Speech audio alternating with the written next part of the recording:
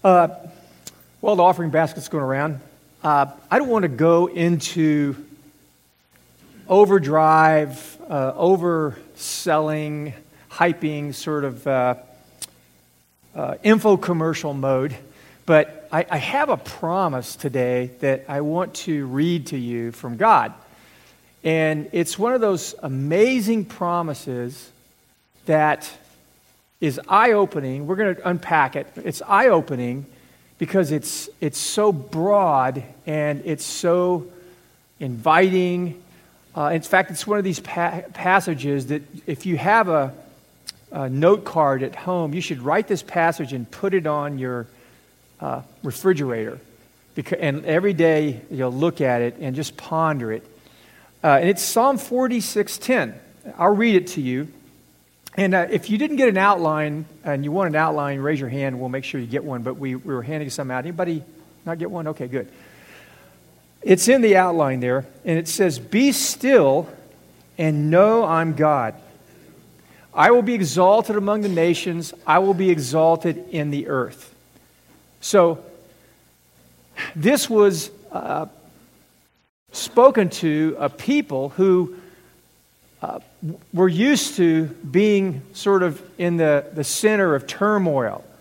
And the psalm it's sort of the high point of this promise where God says, I have something for you, and I want to bring it to you. And so it's this simple promise. I want to reveal myself to you, and he gives them a simple condition. And he says, be still. Be still. Now, that Hebrew word, be still, if you unpack it, it means to be quiet, to relax. In some places, it's translated, stop. Be quiet. Compose yourself. Rest. And then it gives us this rich, the promise, the key words or the punchline is if you learn to be still, God says, you will know me. And that word know there was made famous in a Seinfeld episode, yada, yada, yada. You guys remember that? Some of us that are a little older, back in the 90s when they had that show called Seinfeld. And yada, they didn't pronounce it right. Yada in Hebrew means to know personally by experience, and it also has a connotation of sexual intimacy. So it's not knowing about through a report or secondhand. It means to know about through a very personal and direct encounter.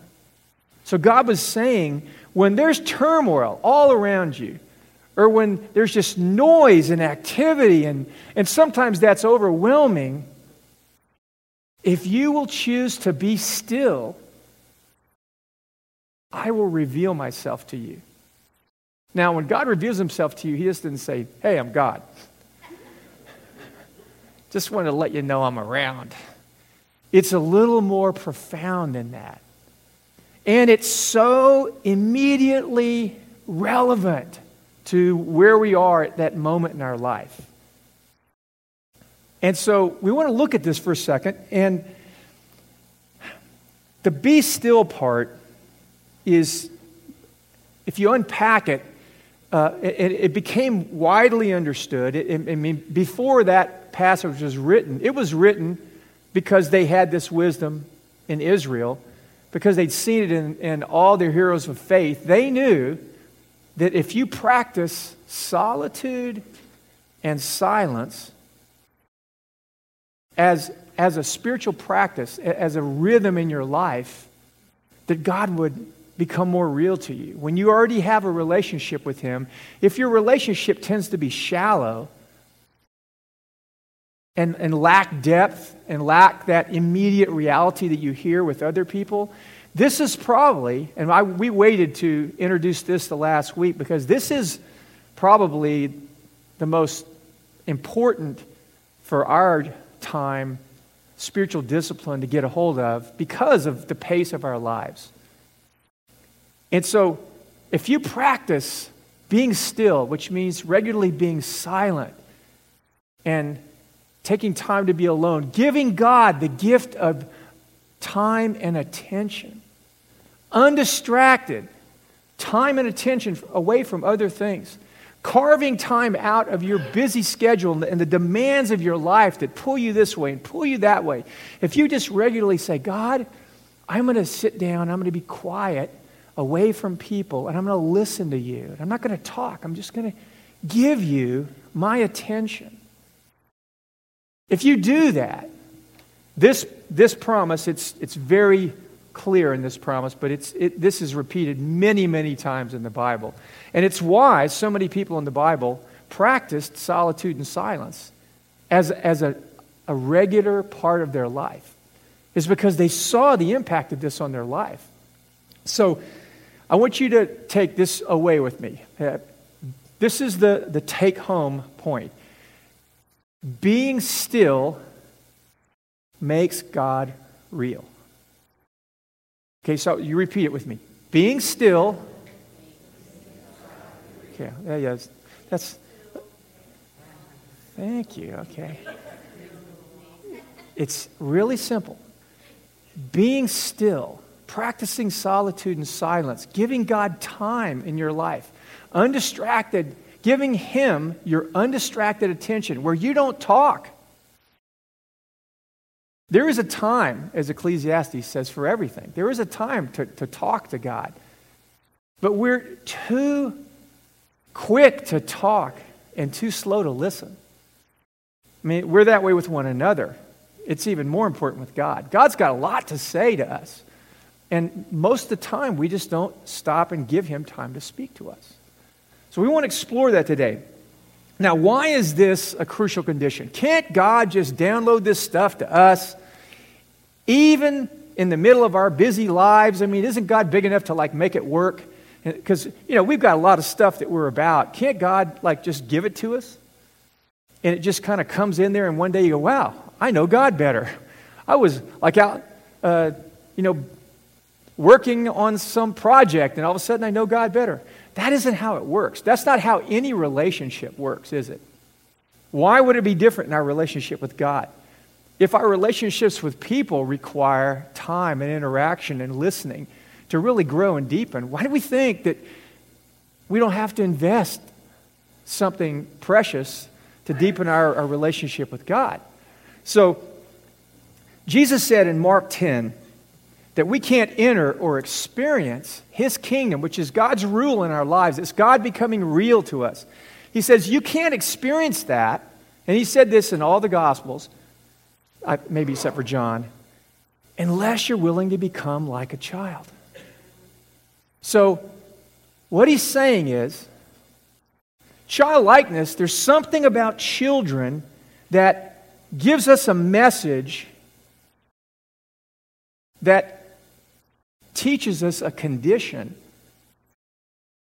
to seeing God become real to us.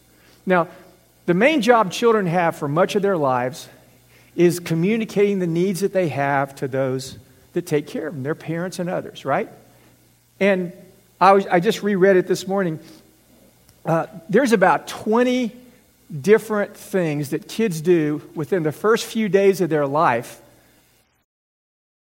There's signals that they send to their parents to draw their parents in to take care of them. Because they can't say, hey, you, stop watching TV, come here, change the diaper. Right? Hey, I'm sick. I'm starting to feel sick. I can feel my temperature going up. You're distracted with your cell phone. Get over here. They don't. Have you ever had one of your kids say that? No. But you know what they do? They send these subtle little signals because that's their job. And that's our job all the way through our life because we always need other people and we need God. But here's why practicing stillness is so crucial in our relationship with God is we get distracted and we get out of touch with our own hearts and our lives. And we don't know how to go like this to God. We don't feel what we need. We just are in this mode of going through life. We're getting pulled here, we're getting pulled here, we're getting pulled here. And our hearts are cut off from our own person. You ever realize one day that you're zipping through life and all of a sudden you go, wow, my back hurts. And it really been hurting all day long, but your day was so busy. When you finally slow down, you go, wow, my back is really sore. Have you ever done that? You think, how could I be that busy? We have an incredible capacity to be distracted. It is profound, our ability to be distracted. And so God in His wisdom gives us all these opportunities to just center and be quiet and begin to get in touch with our own hearts. Because what attentiveness does is it begins to get you in touch with God. It begins to get you in touch with other people. And it begins to get you in touch with your own heart. And believe it or not, one of Satan's most useful tactics is to encourage that natural tendency to be distracted in us. Because then we don't recognize our need and we don't open ourselves up to God.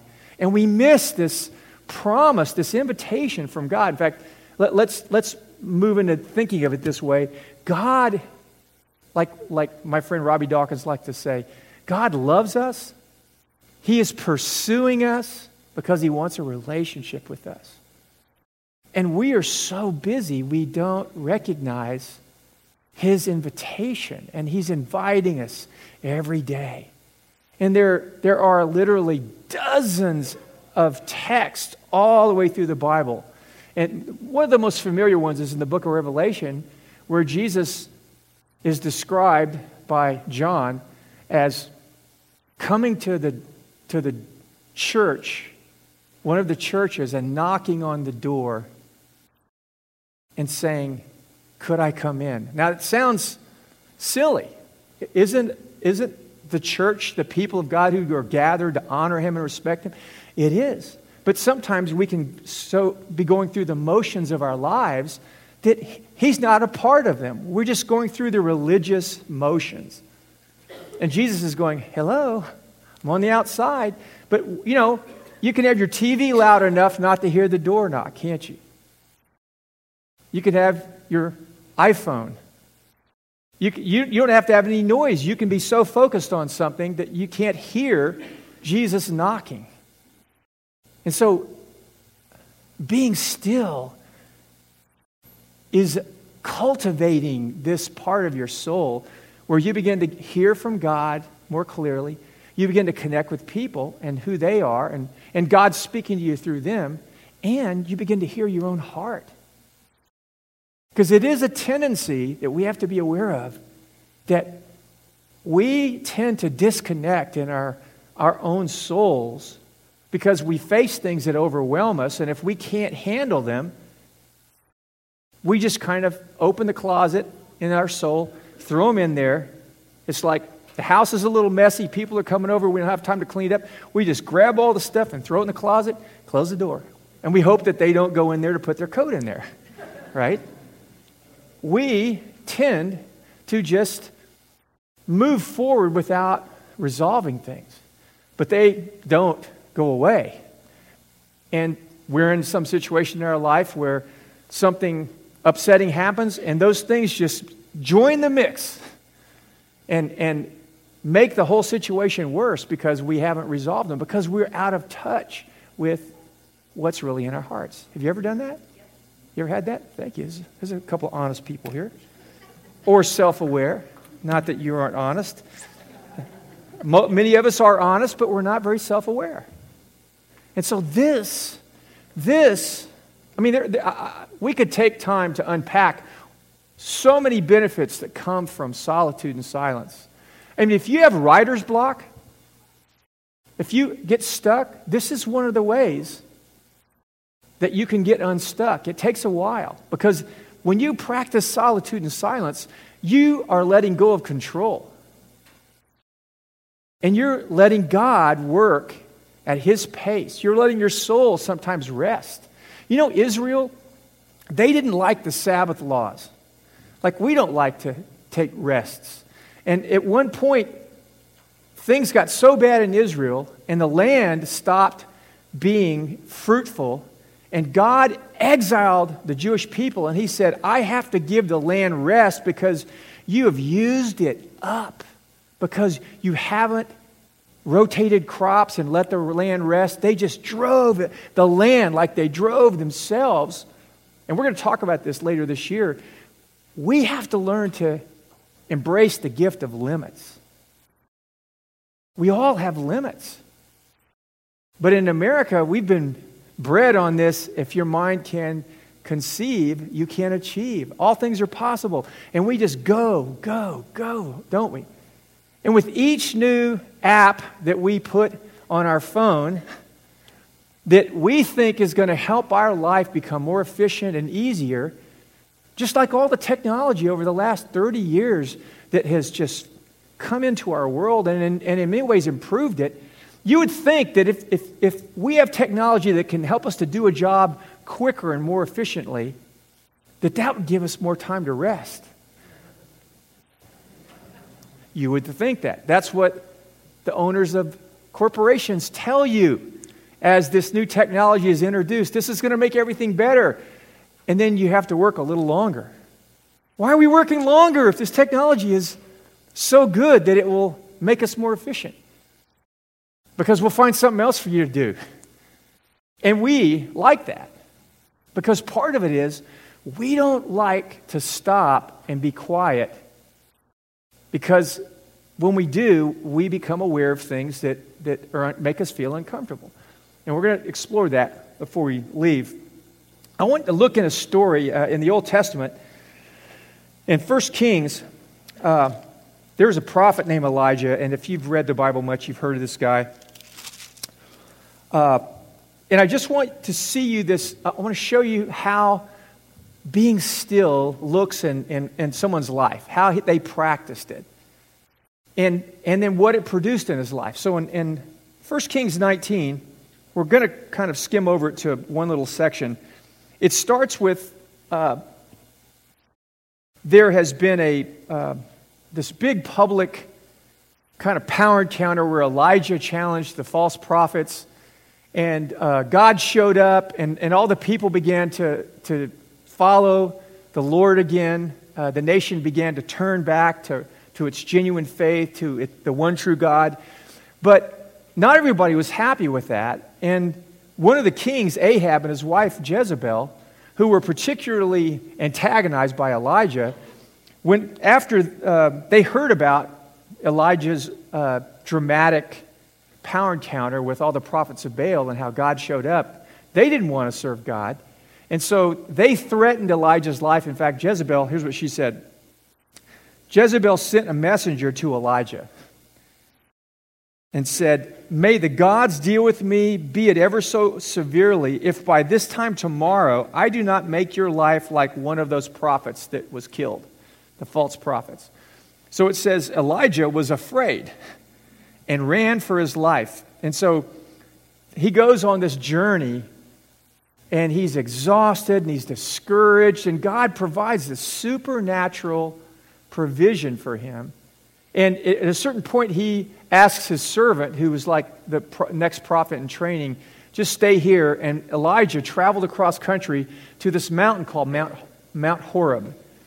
And so in verse 9, it says, there he went into a cave and spent the night. Now, for about 40 days, he was alone. And he was traveling across the wilderness from where this scene with the prophets happened to Mount Horeb. And he goes into a cave, and this is where this discipline of being still works out in his life. He's already been in solitude for 40 days, and now he goes into a cave. And this is what happens when we begin to practice solitude. It's like we're shutting other things out. Now, he's on his own out in the wilderness, but now he's going into a kind of seclusion and solitude where he wants to connect with God in a deeper way, because his life is on the line here. So it says, He went into a cave and spent the night. And the word of the Lord came to him. And this is one of the things that God does, and you'll see in this section, God speaks to him twice, and God asked him the same question twice. God will speak to you when you're still and you practice solitude. But they are questions that are unsettling questions.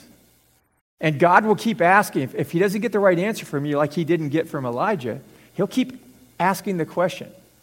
Because God's trying to get into some area of our lives where we need to hear from him, where he needs to become real to us. So Elijah answered, he says, "What are you doing here, Elijah?" Like God doesn't know, God knows. But he's trying to have this interaction with Elijah. And he says, "I've been very zealous for the Lord God Almighty." Elijah's name means the Lord is my God. So his very name was emblematic of someone who took his relationship with God seriously. He was standing up for God when nobody else would. He risked his life over and over and over. He says, "The Israelites have rejected your covenant, broken down your altars, and put your prophets to death with the sword, and I'm the only one left. And now they're trying to kill me too." Then the Lord said, "Go out and stand on the mountain in the presence of the Lord, for the Lord is about to pass by." Whoa. So Elijah's in the cave. So he walks out of the cave and he stands somewhere on the mountain. And it says, "Then a great and powerful wind tore the mountains apart and shattered the rocks before the Lord. But the Lord was not in the wind. After the wind, there was an earthquake, but the Lord was not in the earthquake. After the earthquake came a fire, but the Lord was not in the fire.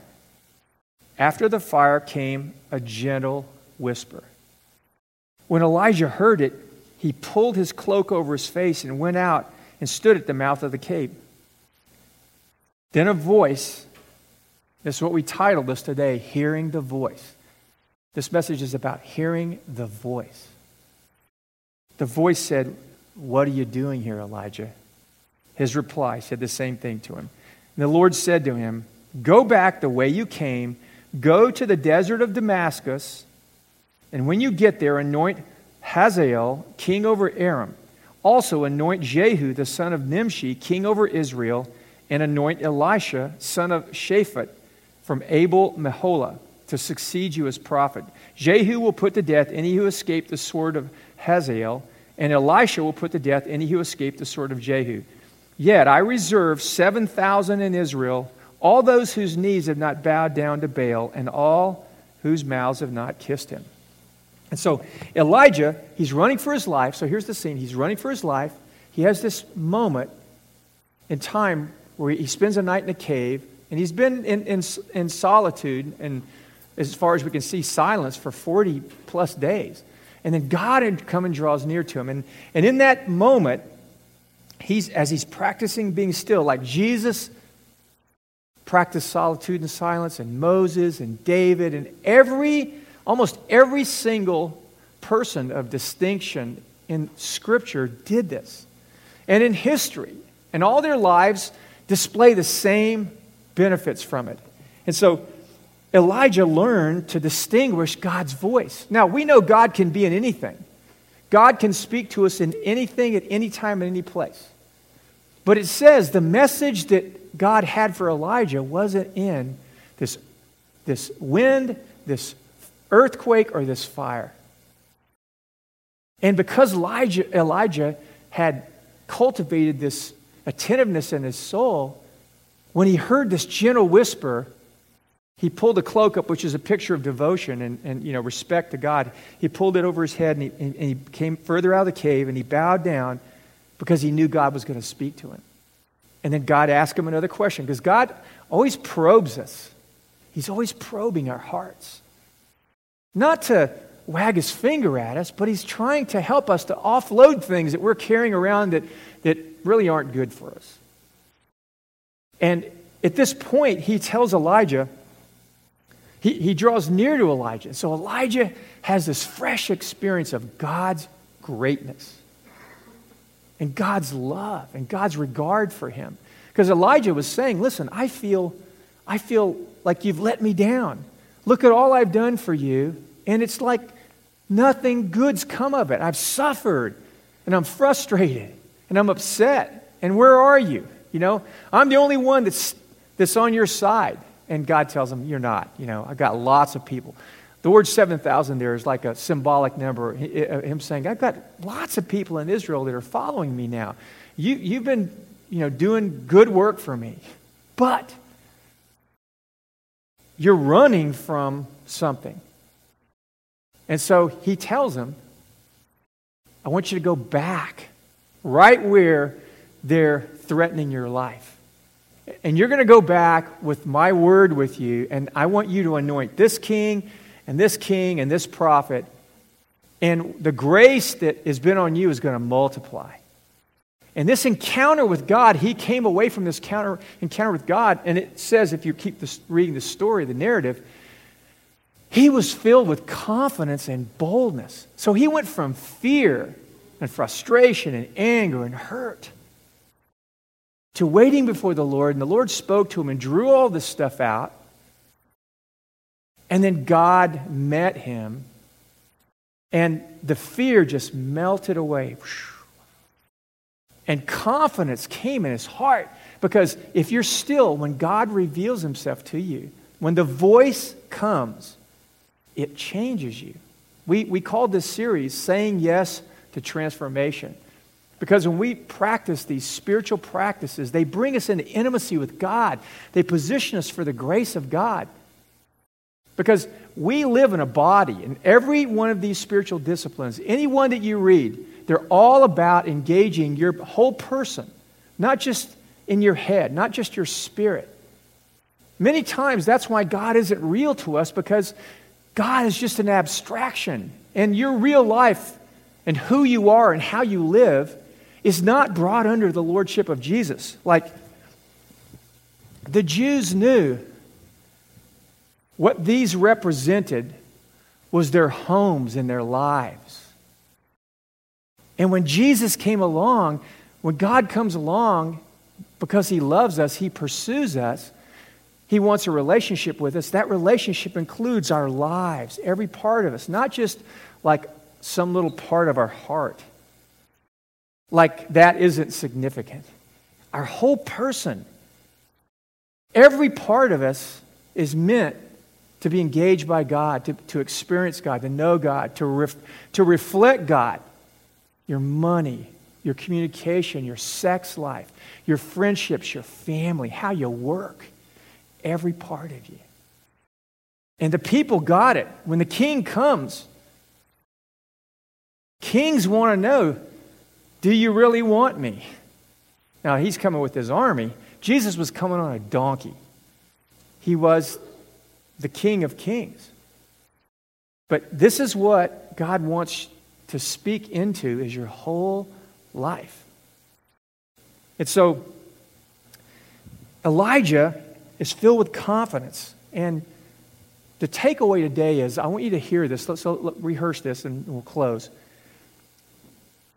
When we're still before God, when we practice solitude and silence, and when we give God the gift of time and our attentiveness, our undistracted attentiveness, where we get away from noise, we get away from people, we even get away from our own voice, and we just listen to God for an extended period of time.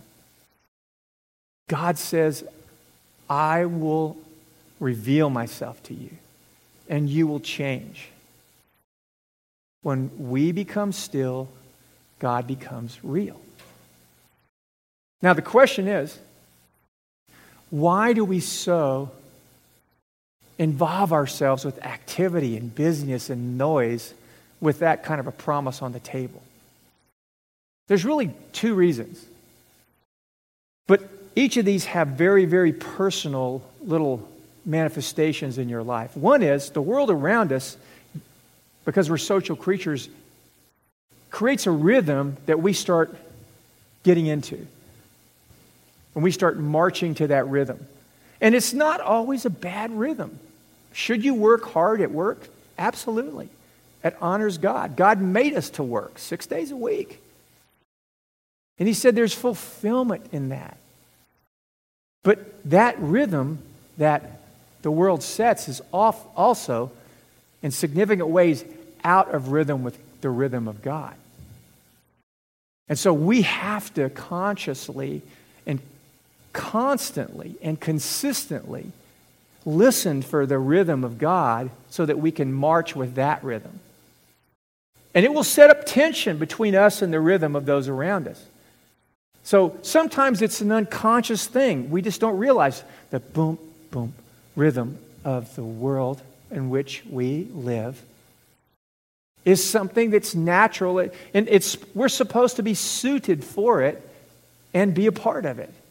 But we recognize it's fallen, it's not what God wants, and there's many times where it's actually completely inconsistent with what God wants. But if we just live in that rhythm and we never question it, and we never listen to God and say, what are you saying, God? What should I be doing? What is your rhythm for my life?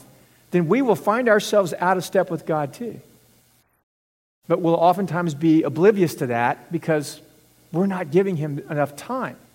Secondly, we choose to fill our lives with noise and busyness and activity because we want to drown something out inside us. And that's the thing that you have to sort out with God. I'm just going to leave that idea out. It's not a theme we haven't explored many times here at the Vineyard. It's a very biblical theme that God looks at the heart, not the outside, and that many times we run from what's in our hearts because it's inconvenient, it's hard. Maybe God is having some controversy with us about our lifestyle, our choices, our attitudes. Something in us that He's saying, I'm not pleased with that. Or maybe we have hurts and offenses and wounds and pain, and we don't want to deal with it. And so it's just easy to fill our lives with noise. Not bad noise, but just good noise. I mean, there are people who listen to worship music too much because it can become a diversion. Worship, God's a diversion. The Bible says that in heaven there are points where there's just nothing going on. There's just complete silence. Even in heaven. Even around the throne of God, there's moments where everything stops. And when it gets quiet, it's amazing. Just be quiet just for 10 seconds here and just note all the things that you probably aren't aware of right at this moment, just for a second. The low hum of the amplifiers, some kids over here in the nursery, your own breathing, maybe the breathing of the person next to you. All of a sudden, your own thoughts. You start, thinking about what's next. Is John going to ever finish? Maybe. You keep thinking like that, I can go a long time. But seriously, and I've proven it, right, many times. So it's not an empty threat. It's not an empty threat. But I want to ask you to do two things now. We close. One is, now I do want to add a caveat. Just being quiet is not the way you know God. It's the way you know God if you already have a relationship with God because of your faith in Jesus. If you have never invited Jesus into your life and surrendered your life to Him, you can be still till the cows come home. And you will become aware of why you need God in a profound way. But it will not, there's no technique that gets you closer to God. This is not a technique. This is a spiritual discipline that's practiced by those who've already, like Elijah, the Lord is God. If the Lord isn't your God because you've made Him your God through faith in Jesus, He loves you. You're infinitely valuable and precious and important. And in one sense, you're one of His children. But the message of the Bible is, all we like sheep, like the prophet Isaiah said, all we like sheep. God is our shepherd, but we like sheep have gone astray. Each of us has turned to our own way. That is the bad news. And the consequences of that are too many to describe, except that it wrecks our lives and it wrecks the lives of other people. And so God says, if you go your own way, I will let you go your own way, but you will be under my discipline and my judgment. And it will lay on your life as a sentence. You've gone your own way. You've chosen to be apart from me. But when we get quiet sometimes, like there were moments in my life before I came to Christ where I had moments of solitude, not self-imposed, but just in circumstances in life. And I became aware of this emptiness in my life, this loneliness in my life, this pain in my life. And I didn't really ever consider that God would have any answer to that, except that solitude and silence made me very unsettled. And I would find in those moments, I would shake it off and chase after a new girl or, be busy in some activities, college or whatever. But it never filled that need that I became aware of in those moments of silence and solitude. So you might be here and go, when I get silent, I become unsettled. Well, if that's where you are, God wants to make himself real to you. But it requires that you surrender your life to him.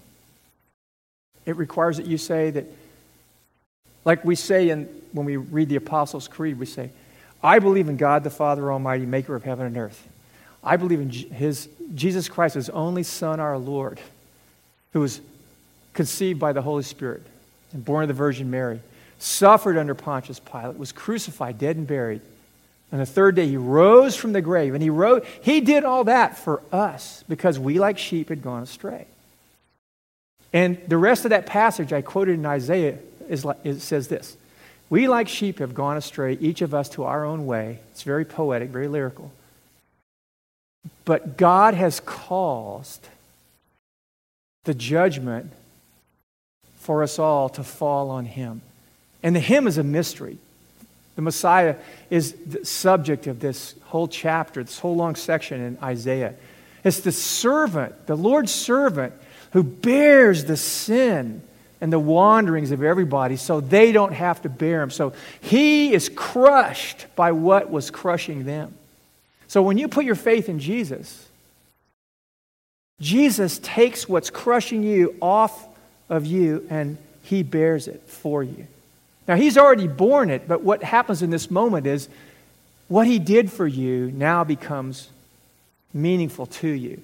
But if you don't put your trust and faith in him, if you don't take the palm frond that represents your house, your life, everything you value, all that you depend on, and you don't lay it down before him, or more importantly, at the cross and say, Jesus, what you did there, you did for me. And I put my trust in you that through what you did, I can now know God.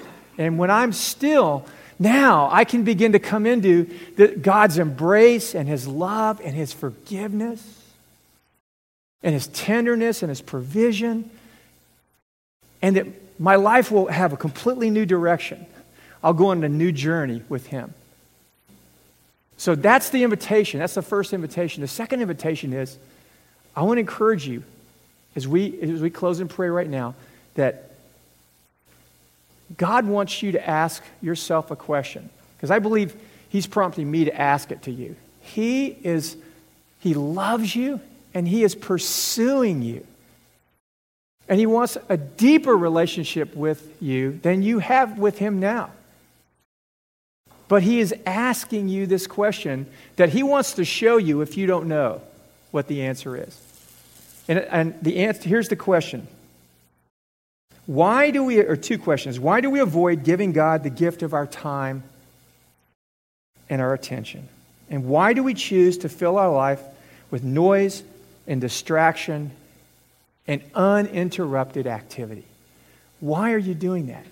Because my guess is there's not any of us here that aren't guilty of that aren't making that foolish decision.